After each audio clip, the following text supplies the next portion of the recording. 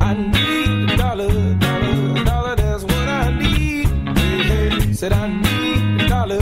Said a dollar, that's what I need. Hey, hey. Said I need. Good afternoon and welcome to the Finance Hour. Whether you're listening live on J-Air or on our podcast, this is the show where we try and make sense of the world of business and finance and hopefully help you make better financial decisions. My name's Ruben Zelwa. I'm financial planner and owner at Adapt Wealth Management. We're a boutique financial advice firm. We work with business owners, professionals, and those planning for retirement. I've been doing this podcast for almost 18 months now, so you can search all the back episodes, either looking on iTunes, searching for the Finance Hour, or otherwise feel free to go to my business website, adaptwealth.com.au. They're all there. Just a word from our lawyers. Anything we discuss today is general in nature. Don't go and put anything in place just on the basis of the general rant that we're going to have today. Make sure you go and get advice from either your accountant, lawyer, financial advisor, or your neighbour when he comes over for a beer and a barbecue. Well, the topic of this week's show is art, philanthropy and startups. My guest is Nathan Scher, who has had a fascinating business journey and is now a tech entrepreneur and investor, director and board member of several technology companies, both in Israel and Australia. And I'm looking forward to a great discussion with Nathan starting in the next few minutes. But before we embark on that, it is time for Ruben's Rant. Ruben's Rant! Now, my rant this week is about the Royal Commission. Once again now, the Royal Commission, it's done with financial advice and it's gone on business lending. And they're investigating quite closely all the lending that the banks have done to small business owners. And as you'd expect, they're talking about all the bad stories. So people who have had franchises that have gone bad, banks coming to people and saying, we need to increase your loan repayments, parents being guarantors for their children's loans, and the business going bad. And there's no doubt there has been some unfair dealings that would have happened along the way. It's also important to note that there is a complaint system in place which has been operating successfully for a long time, which is called the Financial Ombudsman Service, which all the people who have been wrongly done by can certainly apply, and often they will rule in the favour of the customer if that is appropriate. But I think we sometimes we may be losing sight of what the role of banks are. A big part of the role of banks is to provide funds, to lend money to individuals, to investors, to business owners. If we tighten all that lending too much, what's going to happen is more and more people are going to be excluded from borrowing money from the banks. And that's going to be bad for the economy. And what will happen as well is if people go to the banks and can't get loans, we're then going to hear a whole lot of complaints about how they've been excluded from the banking system. So I think we've got to keep in perspective that, sure, there are problems which occur along the way, but let's not end up with an unintended consequence of it being more and more difficult for people to borrow money. What's going to happen then is people will go to more non-bank lenders, which will charge higher interest rates. So I really think that this any crackdown on banks' business lending is going to create unintended consequences. I think people need to take personal responsibility for the amount they borrow and the security which they put up. Okay, now that was my rant of the week. We're going to have a short break and then I will be back with Nathan Scher. Welcome back to the Finance Hour. This week's show we are talking about art, philanthropy and startups. My guest is Nathan Scher, who has had a fascinating business journey. He's a tech entrepreneur and investor, director and board member of several technology companies, both in Israel and Australia. He's also a fellow dad of a Year 9 kids at Yavna. That is Gil and Giddy, and we have to have a big shout out to those boys as well. And our boys are in the soccer team together, so that's my initial disclosure. So Nathan, welcome to the show. Thanks, Ruben. Thanks for having me. And we better, I suppose, do a shout out to the boys before we get going. Well, hi boys. I hope you're listening, and Ruben, press that button. And a special shout out to Strockers. Strockers is actually one of the biggest fans of the show. So hopefully we'll get a few more listeners from the Year 9 boys on this particular episode. So Nathan, the topic of this week's show is art, philanthropy and startups. I know that those three are passions of yours, but they are a bit of a strange mix. Can you explain to me how you integrate those three things into your life? Well, thanks, Ruben. It's an interesting place to start, but when you look at startups and when you think about philanthropy in its modern sense and you look at investing in art, there's a common theme in all three. In each of them, you're backing individuals. You're putting money behind either the artist or a particular charity or someone who's doing something better for the social good, or you're making investment decisions about particular technologies or people in an investment field. Yeah. In each case, you're putting some risk capital out there. If you're buying art that you hope is going to appreciate in value, you're effectively backing the art, backing the artist, and backing their ability to continue to create their art and to innovate in their space. What you can't control there is how accepted the art is in its marketplace. You need a great agent, you need a great gallery, and you need the crowd of art investors or mums and dads to take an interest in that particular artist. So a lot of things you can't control. So something like an artist, I mean, that's where you're really backing an individual in a way, but as you say, they need to have the support team around them. But when you're talking about businesses and charities, it's probably usually more a number of people together. Well, that's true, but we often get approached by young entrepreneurs who have a great idea. They're setting about building their startup. They're looking for some funding and for some expertise, and you have to make similar decisions. You have to say to yourself, is this a guy I can back? Does he have all the components that a good entrepreneur has to have? Is his idea a world-beating idea, and can you get it out there? And then all of the things that you can't control is, are people, for instance, going to download that app onto their smartphone and use it? Are they going to see it as something that's as important to them as he feels it is? Okay, great. Well, we'll get into that in more detail. Just to give the listeners a bit of an idea, you're now a tech entrepreneur and investor, but can you give us just a short summary of your journey to get to where you have been today in terms of your business career? Okay. Well, I was born in the 60s, Ruben, so by the time the 70s came along and I was a teenager, Texas Instruments had just brought out a series of programmable calculators, which meant you could store a little algorithm for a repetitive computation in a handheld device. Right. And shortly after that, the first of the home computers came out. The Apple, was it? Well, the first things were... the Commodore. The Commodore 64s. Yeah. So I didn't get my fingers on one of those while they were new, but the first machine I had at home was a clone of an Apple IIe. Okay. But, people my age who at that point were 13 to 16 were getting their first touch of home computers. Mm-hmm. And the computing departments in universities were all built around some very expensive mainframes. Around those years, there were probably 4 movies, believe it or not, that had an impact on helping me choose what direction I was thinking of taking in my life. One of them was a movie that your listeners might like to look up. It's called The Forbin Project, Colossus.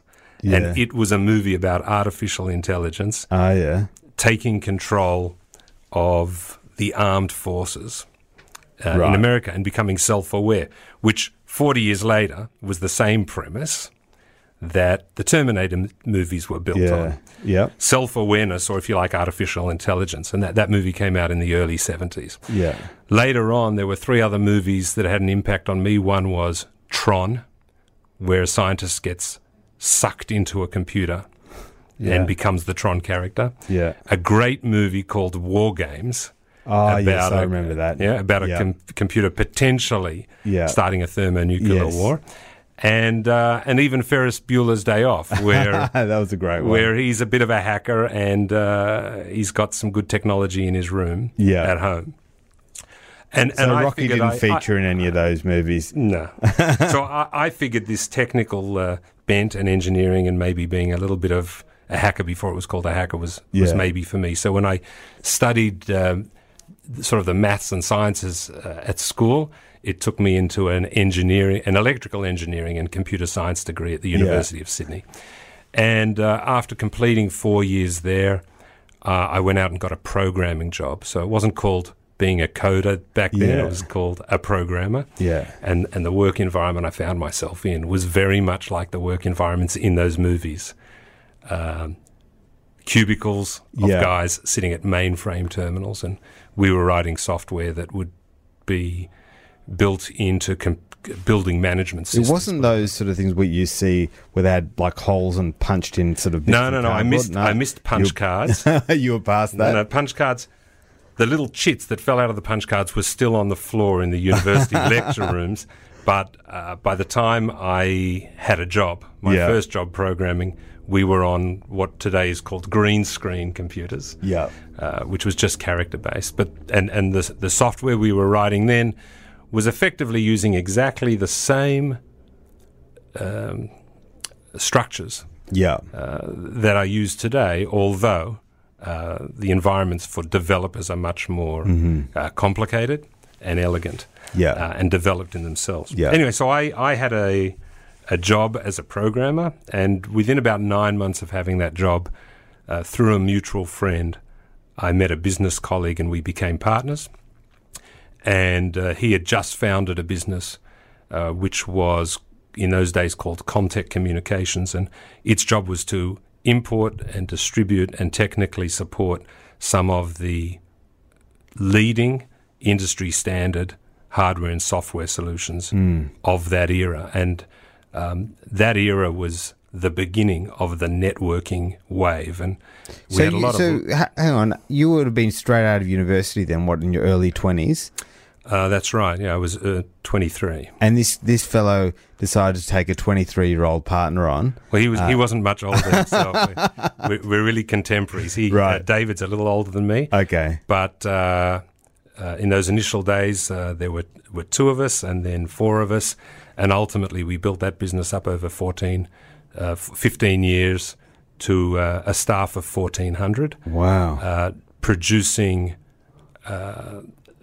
solutions for large corporate and enterprise customers and government customers, where we sourced product, where we built solutions, and we stayed up to date and, in fact, ahead of everybody else in Australia with the latest trends in networking, cyber, security, storage, and followed each of the waves of trends that came through. Wow. So how many years were you in that business for?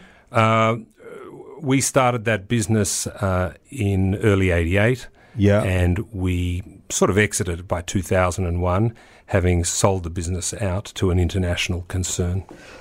Excellent. So post that, have you sort of had a full-time day job, or did you give up Well, full-time? I didn't give up anything. I took a very short break at home with my wife and my young family. And after a couple of months, I actually went back to the big company again, which was called Dimension Data at that stage, which still exists today and is a leading force worldwide in what's called systems integration, which is that job, and tried to find a area inside that business where I could run a little skunk works of great ideas and new ideas to generate some startups that the business could then roll out internationally. But what occurred to me pretty soon after that was that all anybody wanted me to do was fix problems that existed in the business. It's interesting. You see that now in the banks, like the big banks, like they try and get involved in these sort of fintech startups. And when you've got like a big organisation, it's often not the same culture that's required in terms of, you know, getting startups. It's not the startup culture anymore. Yeah, that's right. So in our business over those 15 years, we were lucky enough to maintain and build on the culture that a small number of us had helped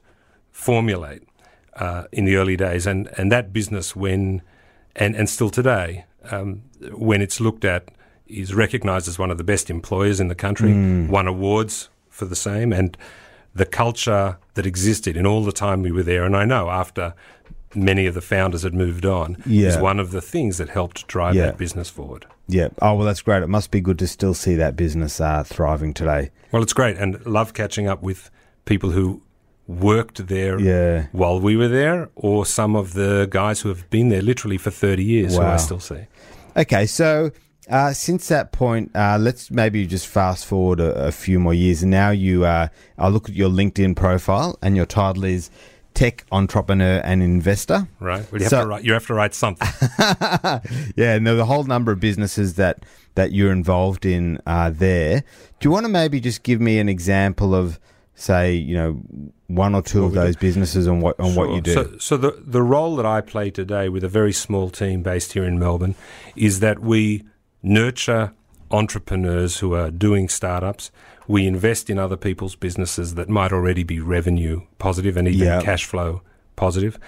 But we're looking for opportunities where $1 in for us will be multiple dollars out in the future. Yeah. And that field, as you know, is either called private equity or venture capital. Yeah.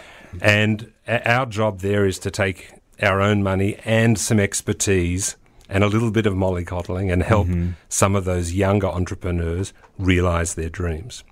And we do it across approximately, at the moment, 10 direct investments. Yeah. And on top of that, we have some involvements as co-owners in venture capital firms.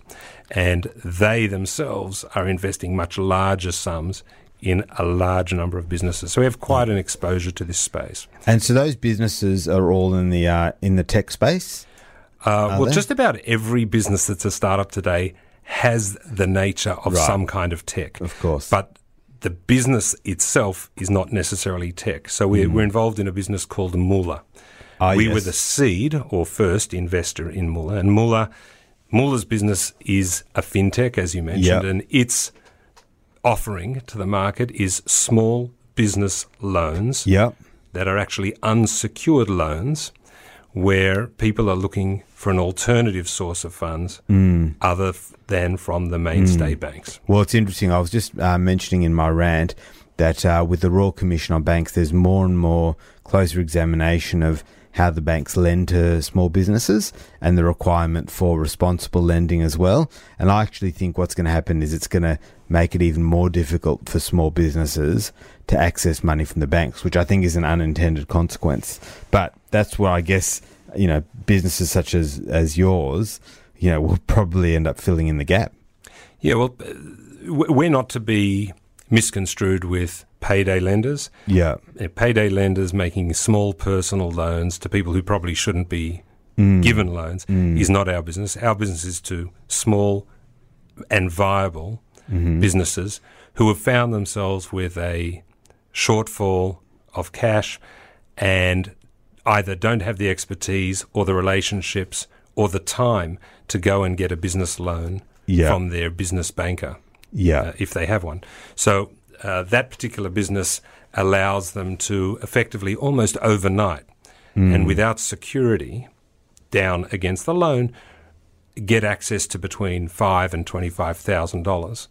And they do so by permissioning our systems and algorithms into their financial systems, which might be a Xero system, might be a link to their eBay back end, and it allows us to keep our eyes on their business. A link to their internet banking?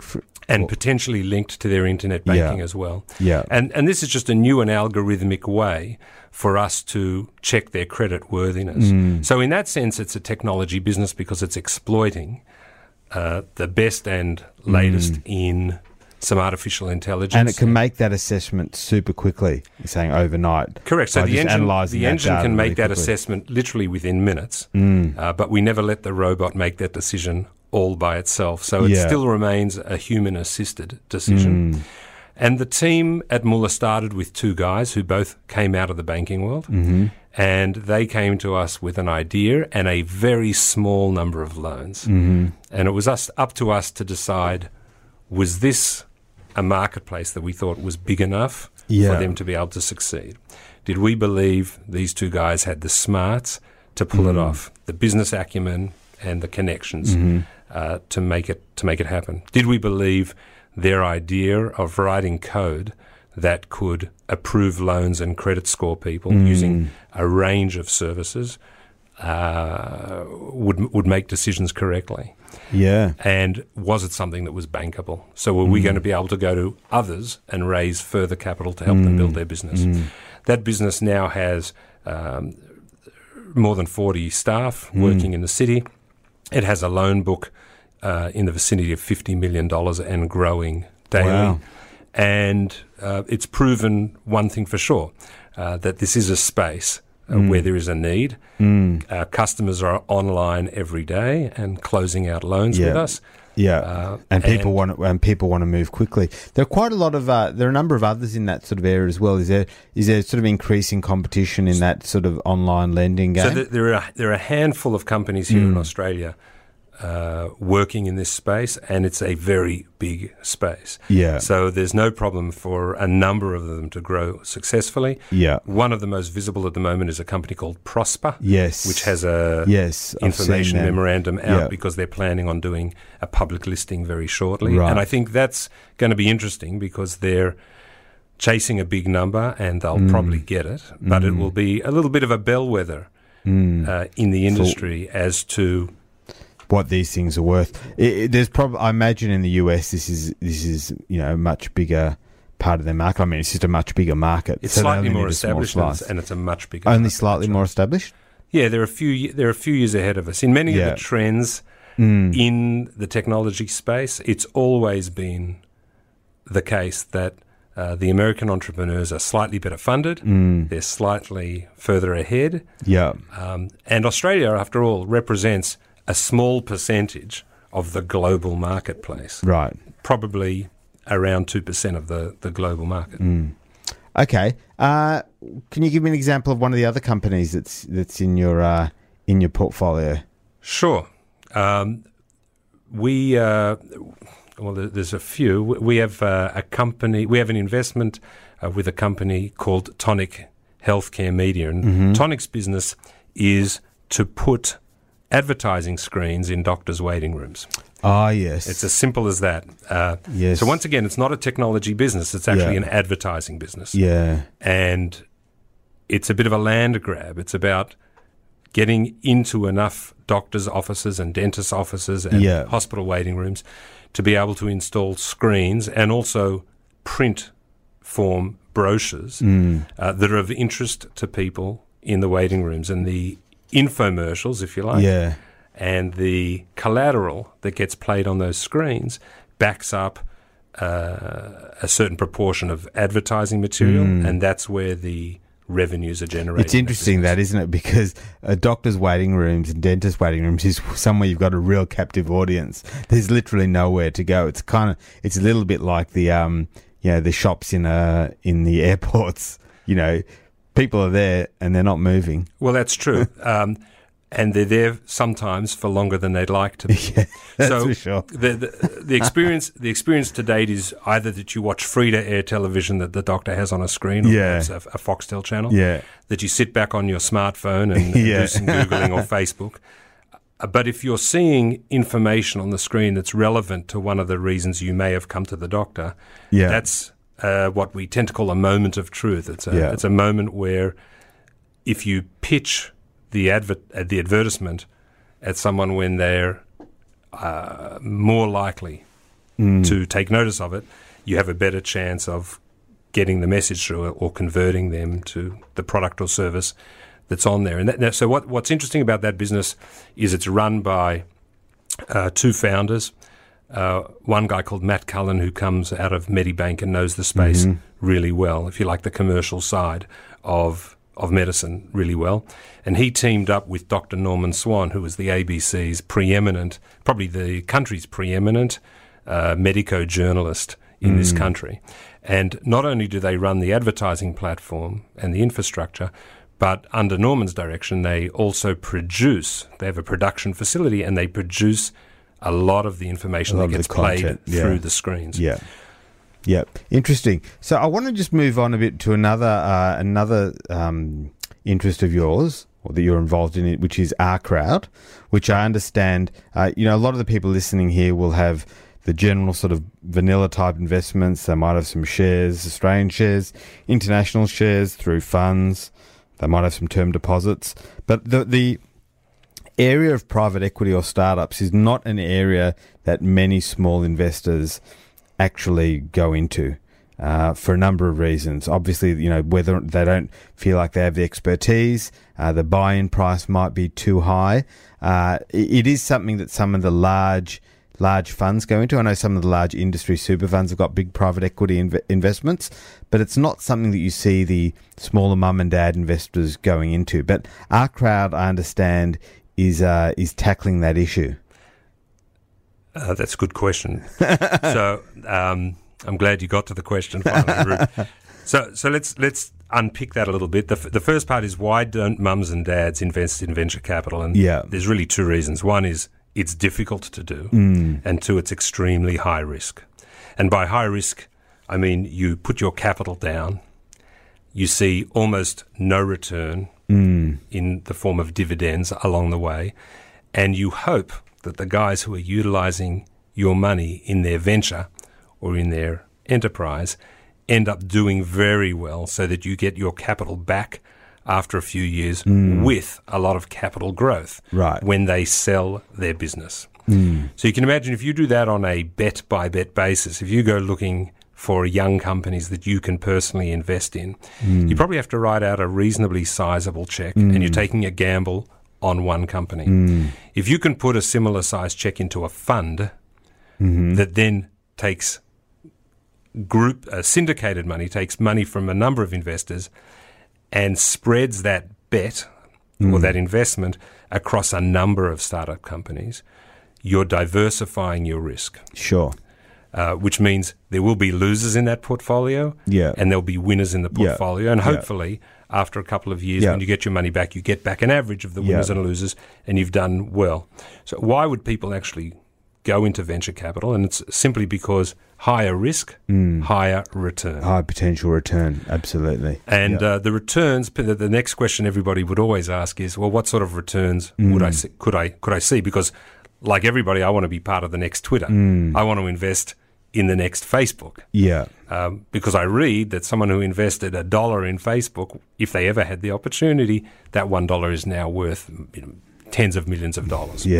So the bad news is that doesn't happen very often, but the kinds of returns realistically people can see are 3 to 6 times their money over a 4 to 7 year period. And that doesn't sound like a very focused result, but if you invest in a fund that's well positioned and it gives you exposure to enough investments, they're the types of numbers you could see. And in short time frames like that, it's hard to find investments that are going to give you that sort of return. Now, you can do it on the stock market if you are lucky enough to stock pick a couple of incredible winners. But in order to do that, you either need to work with someone who's really plugged in or have some window into those companies that nobody else has. And as you say, a lot of those companies won't be making a profit yet, or they may not even be making much revenue at the time you invest in them. And that I suppose is a real indication of the higher risk. Correct. Knowing when to invest in a company is almost as difficult as knowing what company to invest in. And there are some investors called angel investors who like to invest at the extremely early stage when you have nothing much more than 2 founders and an idea. There are people who like to invest in the next round, which is classically called the A round or the first round. And there are people also who like to come in later on. So is our crowd a facility for people to take small investments in particular companies? Do they select the companies, or do they invest in a portfolio like what you're saying, I understand. Like in a fund structure? So me talking about our crowd today shouldn't be taken as an advertisement for the company, please, Ruben. But our crowd is based in Israel. It was built around Israel as the startup nation.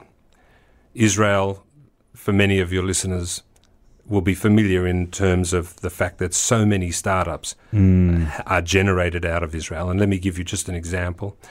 In Australia last year, the amount of venture capital that was raised in total was around $500 million in Australia.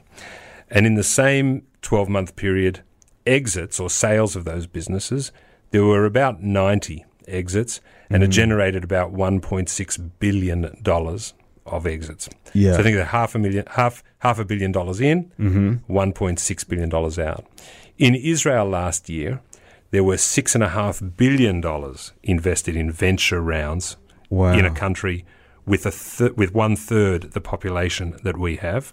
So that's 13 times the investment money in, and in the same period, $23 billion Wow. exited across 123 exits. And obviously a lot of that funding was not, from Israeli investors. I no, can it's imagine from it was a lot external, it's from diaspora investors, Jewish and not Jewish, who have cottoned on to the fact that Israel for the last 20 years has been this hotbed of continual innovation stimulated by government activity, government subsidies, tax treatments, and a need for a country that has very limited natural resources to find ways to differentiate itself and play on global markets, which it's done by using incredible intelligence, incredible drive and chutzpah, and making startups a natural resource. Wow. So the Our Crowd business was built to democratize, if you like, the availability of venture opportunities that used to only be available to large funds or perhaps very high net wealth individuals.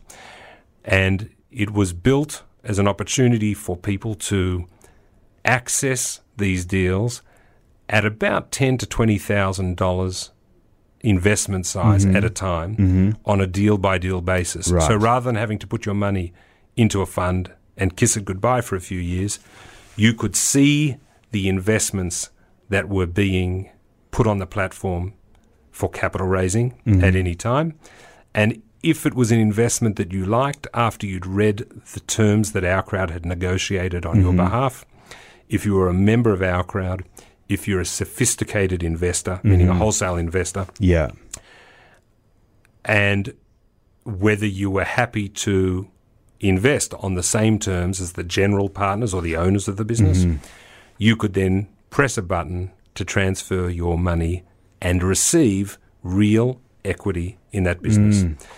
When that business grows, your value on paper grows, and ultimately, when the business sells in what we call a trade sale to another business, or if it lists on a stock market somewhere in the world, you would then get your original capital back and all of the capital growth was achieved. And so for those companies, is it generally, so they're going to raise money, so they may have raised money from family, friends along the way. To that point. Right, to that point, and now they need to go to get some external capital. So will their whole source of funding from that stage just come from Our Crowd, or will there be other co-investors as well? So that's a really good question. Most times that companies raise money on Our Crowd, they might be doing a capital raising round of $6 million.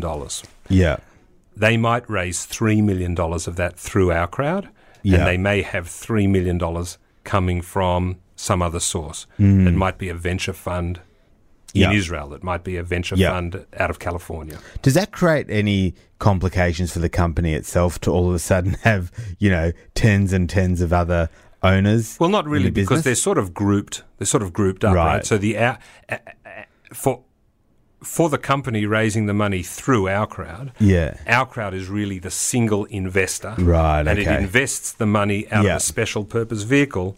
I see. Effectively, that's grouping all those investors together for that one investment. So they only have one face to talk to, right. So and Our Crowd will often sit on the board of that company to look after the interests of the investors. I understand, but it's not like each of those individual investors have a vote. No, as much as they'd like. I mean, the corollary of that is you often see young startups here who have had family and friend money to get started, and then they do their own capital raising and bring in money from, let's say, 20 investors.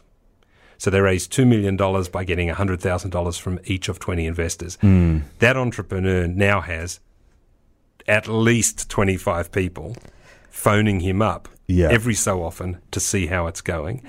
And if he has a bit of a downturn or a bit of a lull, or if he has to change directions and what we call pivot, he needs to communicate that constantly to 20 investors. And we often see in young companies that becomes quite a load, which is not helping the core business. No. Well, I suppose there must be some issue, though, in how do you actually value those companies? Because those companies are not making profits. You can't just simply value them. And so does OurCrowd actually, as a platform, part of the negotiation of what price they're raising the equity Correct. at? So whether you're on a platform like OurCrowd or you do what we do in our average day, look at young companies and strike a value and then negotiate the terms under which you're going to invest. Yeah.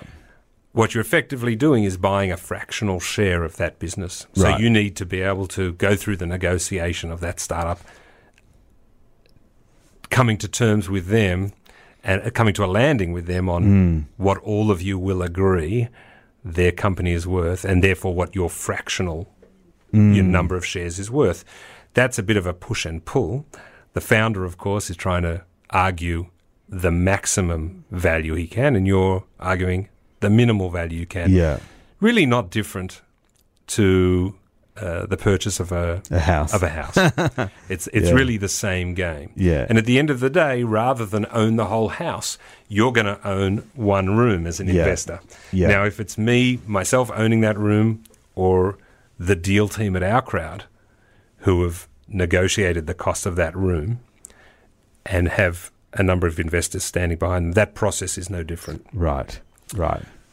Okay, excellent. Now, so just before we finish up on OurCrowd, so how many investments roughly will be on the platform at any one time? Okay, so still on OurCrowd, at any one time there's usually 3 to 4 different businesses that are raising money. One will be almost done, so it'll sit up there for 8 or 10 days. Occasionally we have a real cracker and the allocation is filled within literally a couple of hours. Wow. And then there'll be one at the other end that's just starting. Yeah. But we've funded 150 businesses over the last 3.5 years, having raised $500 or $600 million globally from a pool of some 20,000 investors worldwide. Wow. Okay, well, I want to move on. As I said, I did have a bit of a look at your LinkedIn profile, Nathan, and it seemed you're on a number of advisory boards. I'm interested actually to know, because we will have some people who own, small, medium-sized businesses here, what the actual value of having an advisory board is, and what, whether or not everyone should be looking, regardless of business size, should be looking at putting one in place. That's a really good question. So my view on advisory boards are they're not as good as having people on your board. Yeah.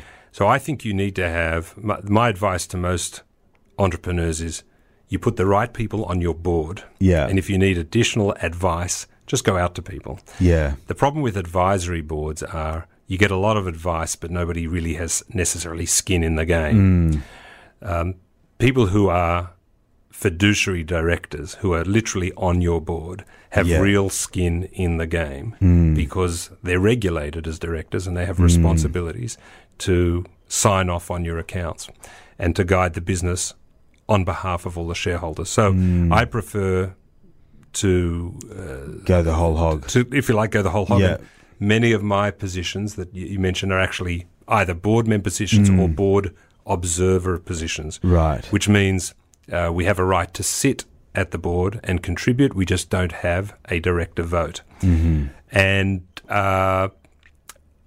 while I say there's limited value in boards of advisors, what I'm really saying is those advisors don't need to be corralled into a board. Right. They can still be available to a founder as an advisor or mentor without being on some sub-board informal structure. Yeah. So I imagine boards are like, other sorts of committees and the like. There must be some that work really well and some that work quite poorly. What's the ingredients of a board that actually functions well? That's an unbelievably good question. That's an unbelievably good question. And there's no simple answer. Australia's lucky to have the Australian Institute of Company Directors. Yeah. And it exists to answer this question, I think, in a great degree. Yeah. And the AICD, the Institute of Company Directors, provides training courses and huge amounts of guidance on this issue. But an effective board is there to govern the company on behalf of the shareholders. Yeah. To be effective, it has to have the right mix of skills. So it needs to have representatives who are great communicators, who have financial and accounting backgrounds. If it's a technology company, you need to have a board that can understand the use of technology and speak about it. You need to have a board who can get under the bonnet when there are people issues. And the people issues may even be asking the CEO to step aside. Yeah. Now, the CEO may or may not also be on the board. We have businesses that we're involved in and boards we're involved in where the CEO is also a director, and we have boards where the CEO is not a director. Right. And it's the board's job to formulate direction, validate that direction, and then instruct management, being the management team, what the objectives are from this point. And the board needs to be presented with good documentation and always be kept in the loop, because without the right information, a board can't function. Boards also need to have the right mix of gender, which is, of course, a hot topic at the moment. And gender really shouldn't be an issue on any board today. Yeah. Well, it's interesting. I mean, I suppose we've seen lately with this Banking Royal Commission, and we've seen AMP get into enormous trouble. You know, sometimes you look at the big public company boards and you think, you know, there are these directors that are earning a nice fee from all these companies, and maybe sometimes you don't see what actual real responsibility they have. It's only when something kind of goes wrong that it really comes home to roost what the responsibility those directors have.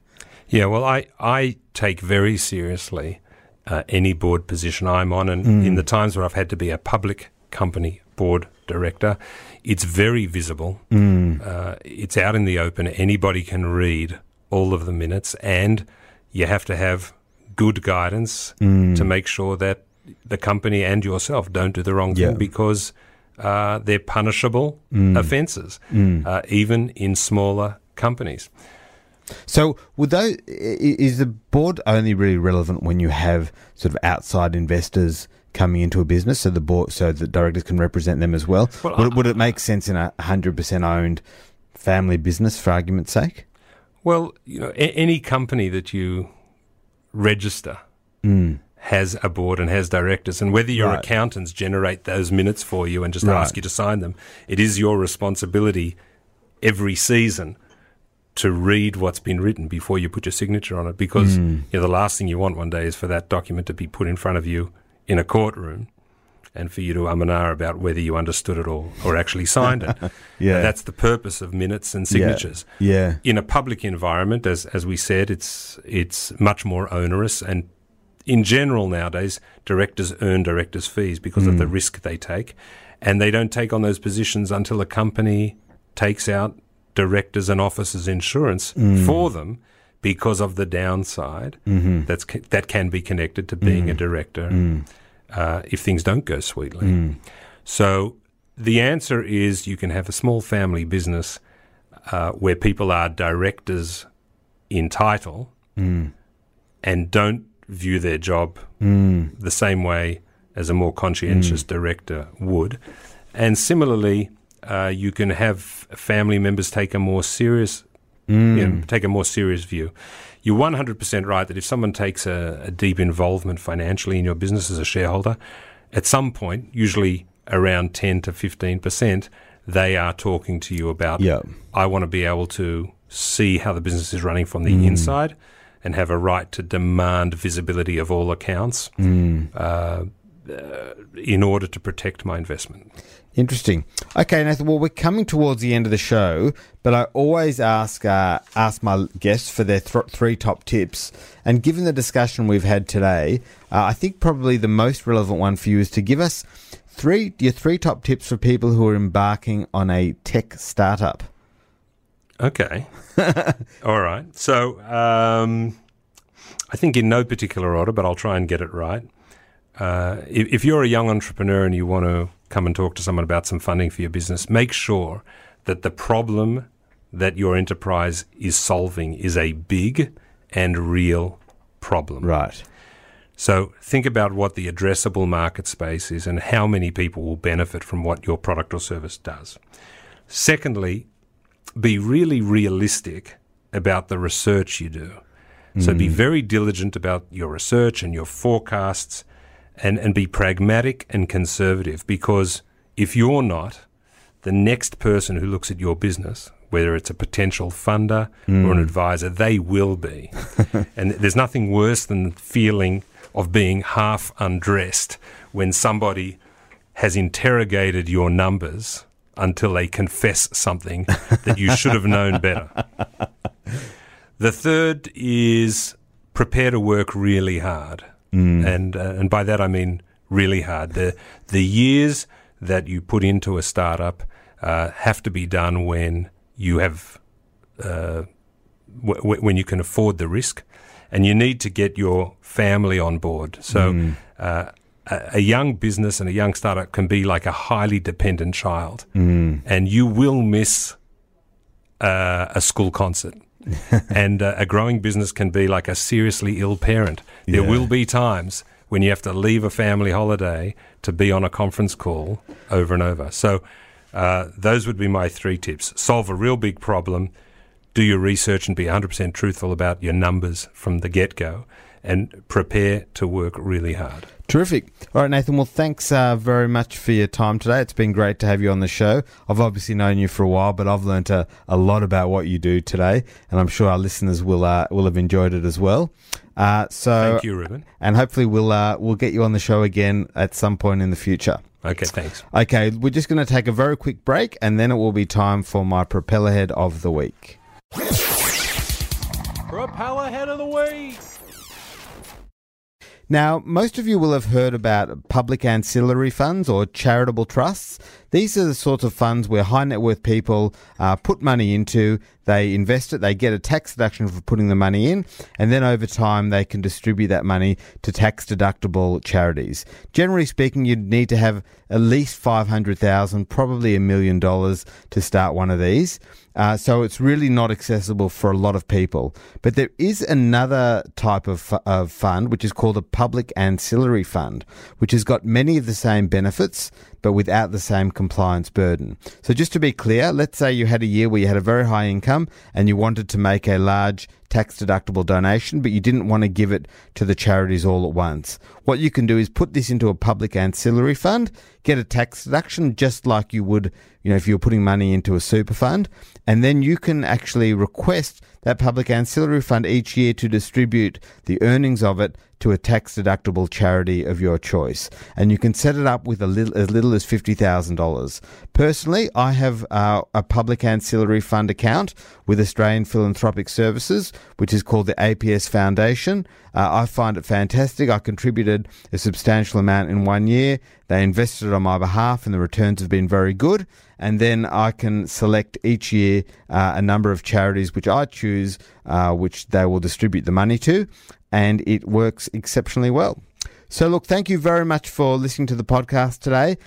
If you do have a chance, please search the Finance Hour on iTunes and leave us a review. That will help us reach more people. Otherwise, thanks for listening, and we'll see you again next week.